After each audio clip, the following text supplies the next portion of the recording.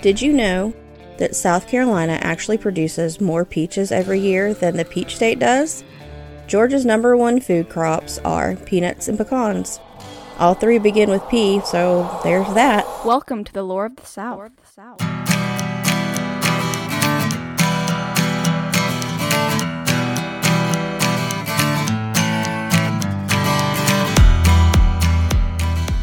Welcome back to Lore of the South with me, Kelly Cruz. These past couple of weeks were big weeks for anniversaries. Lincoln's assassination, the sinking of the Titanic, Michael and Maya's 21st wedding anniversary, and a couple of big losses. Hip-hop lost a legend with DMX passing. The Queen lost her prince. Did y'all watch the funeral? QE2 sitting all alone in that huge ancient chapel was one of the saddest things I have ever seen. But on to happier things. As I mentioned my own anniversary, I gave Mike a framed Saxon map of England, because we're nerds like that, and a pocket knife with his initials engraved on it. I observed all superstitions involved with knife giving though. And the reason I mentioned superstitions is because that's what today's topic is about. Episode 15, Very Superstitious.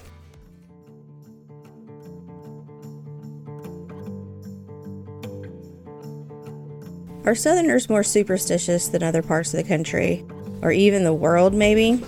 I had both a Southern grandma and a Midwestern grandma. She was a Kansas farm girl. My Southern grandma always had the big New Year's Day dinner with all the foods to bring us luck and money, which you can hear all about in episode number 4. My Midwestern grandma did not. She even put sugar in her grits, y'all. So why is it that we're such a superstitious bunch? Is it our African influences? Did a little of the voodoo, hoodoo, or Gullah Geechee tradition seep in, as these different cultures of enslaved people toiled in the master's house and in his fields? Or maybe it's the parts of Europe that our ancestors come from. The Irish and the Scottish people are known for their superstitious natures as well. In my humble opinion, it has to be a combination of the two. There's no way that people can live alongside one another for a few hundred years and their cultures not rub off on one another. We can go back to my 2 grandmas as a reference. Southern grandma was of Irish and English descent. Midwestern grandma is from German descent. Y'all correct me if I'm wrong, and I could be way off base. I'm not very well traveled, but aren't Germans considered more stoic lot and not so much into looking for signs and depending on good luck charms? Now don't get me wrong, the Germans can make up some mean fairy tales, y'all. But those were meant as cautionary tales and not just flights of fancy. But I digress. I'm getting off topic here. Back to our superstitious ways. I've always been interested in why we believe in things that don't follow our modern logic.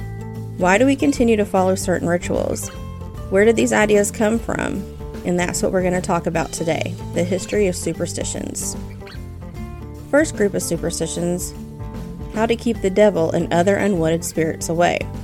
To keep the devil out of your house, hang a mirror on the outside of your front door. The devil will be distracted by his own reflection and forget to bother the people inside the house. You can also leave a bowl of rice on the porch, and evil spirits will have to stop and count each grain before they can enter. There's a lot of tales about spirits being compelled to count things. Remember the old Rougarou in episode 6? He had a counting compulsion as well. Also, never rock an empty rocking chair, or you might invite a ghost to sit in it.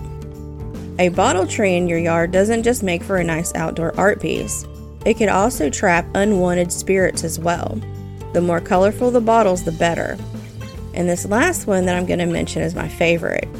In the Gullah Geechee culture, spirits cannot cross water.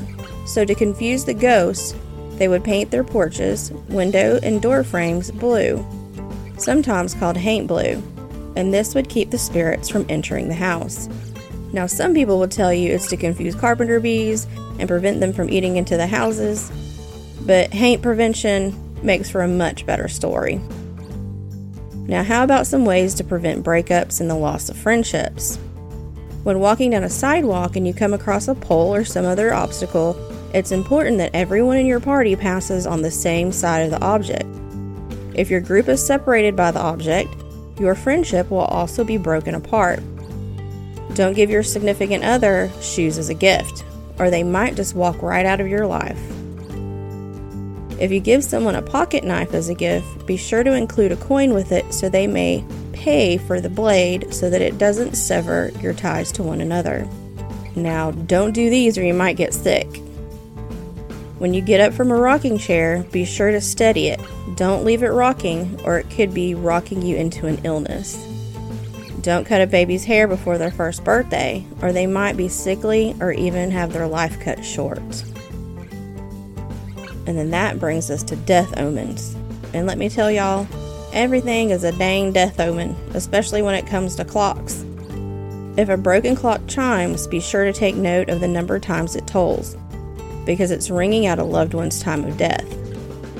If a running clock suddenly stops, it could also be predicting someone's death. If a clock drops a weight, you got it, somebody gonna die. Think I'll stick to digital clocks. I really like my Apple one, and so far no one's died because the battery wore out.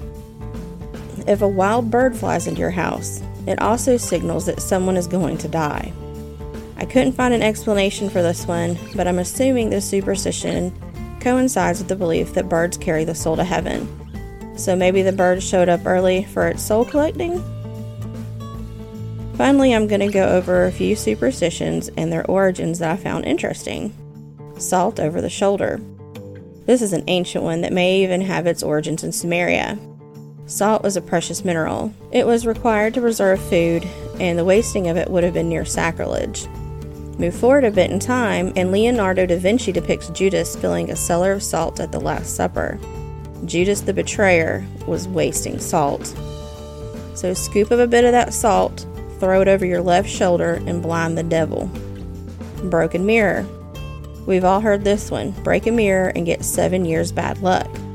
This one can be attributed to the Greeks and then adopted by the Romans. Romans believed that people's health cycled in 7-year increments. So if you broke a mirror, which is a reflection of you, it just might be predicting that your next 7 years might not be your most healthy. Then we come to the unlucky number 13. This one is so prevalent that many hotels and high-rises do not have a 13th floor. We've got a couple of origin stories for this one of which goes back to the Last Supper once again. Judas was the 13th guest and the betrayer. The unlucky 13th guest also shows up in Norse mythology. The gods were all having a feast and things were going well until Loki turns up and starts a fight, where Balder, who was favored by Odin, was murdered. So like most things in Christianity, which came first, the pagan belief or the biblical one? Either way, try not to be the 13th guest to arrive at the barbecue. Alright y'all, thanks for listening. I don't have any side notes for this episode. I do have a list of listeners to thank for their contributions of superstitions. Dr. Chris Essing, Becky, Heather, Barbie, Mary, Paula, Jessica, Julie, Jess, Brittany, and Beth. Thanks to you all for your suggestions. I'm saving some of these for later. Look first on social media. Just search Lore of the South. We're most active on Facebook and Instagram. We hope to delve into the world of YouTube and TikTok before too much longer. So be looking for an announcement for that. Leave us a 5-star written review if you will, and please share us with a friend or two. And we'll talk to y'all later on Lore of the South.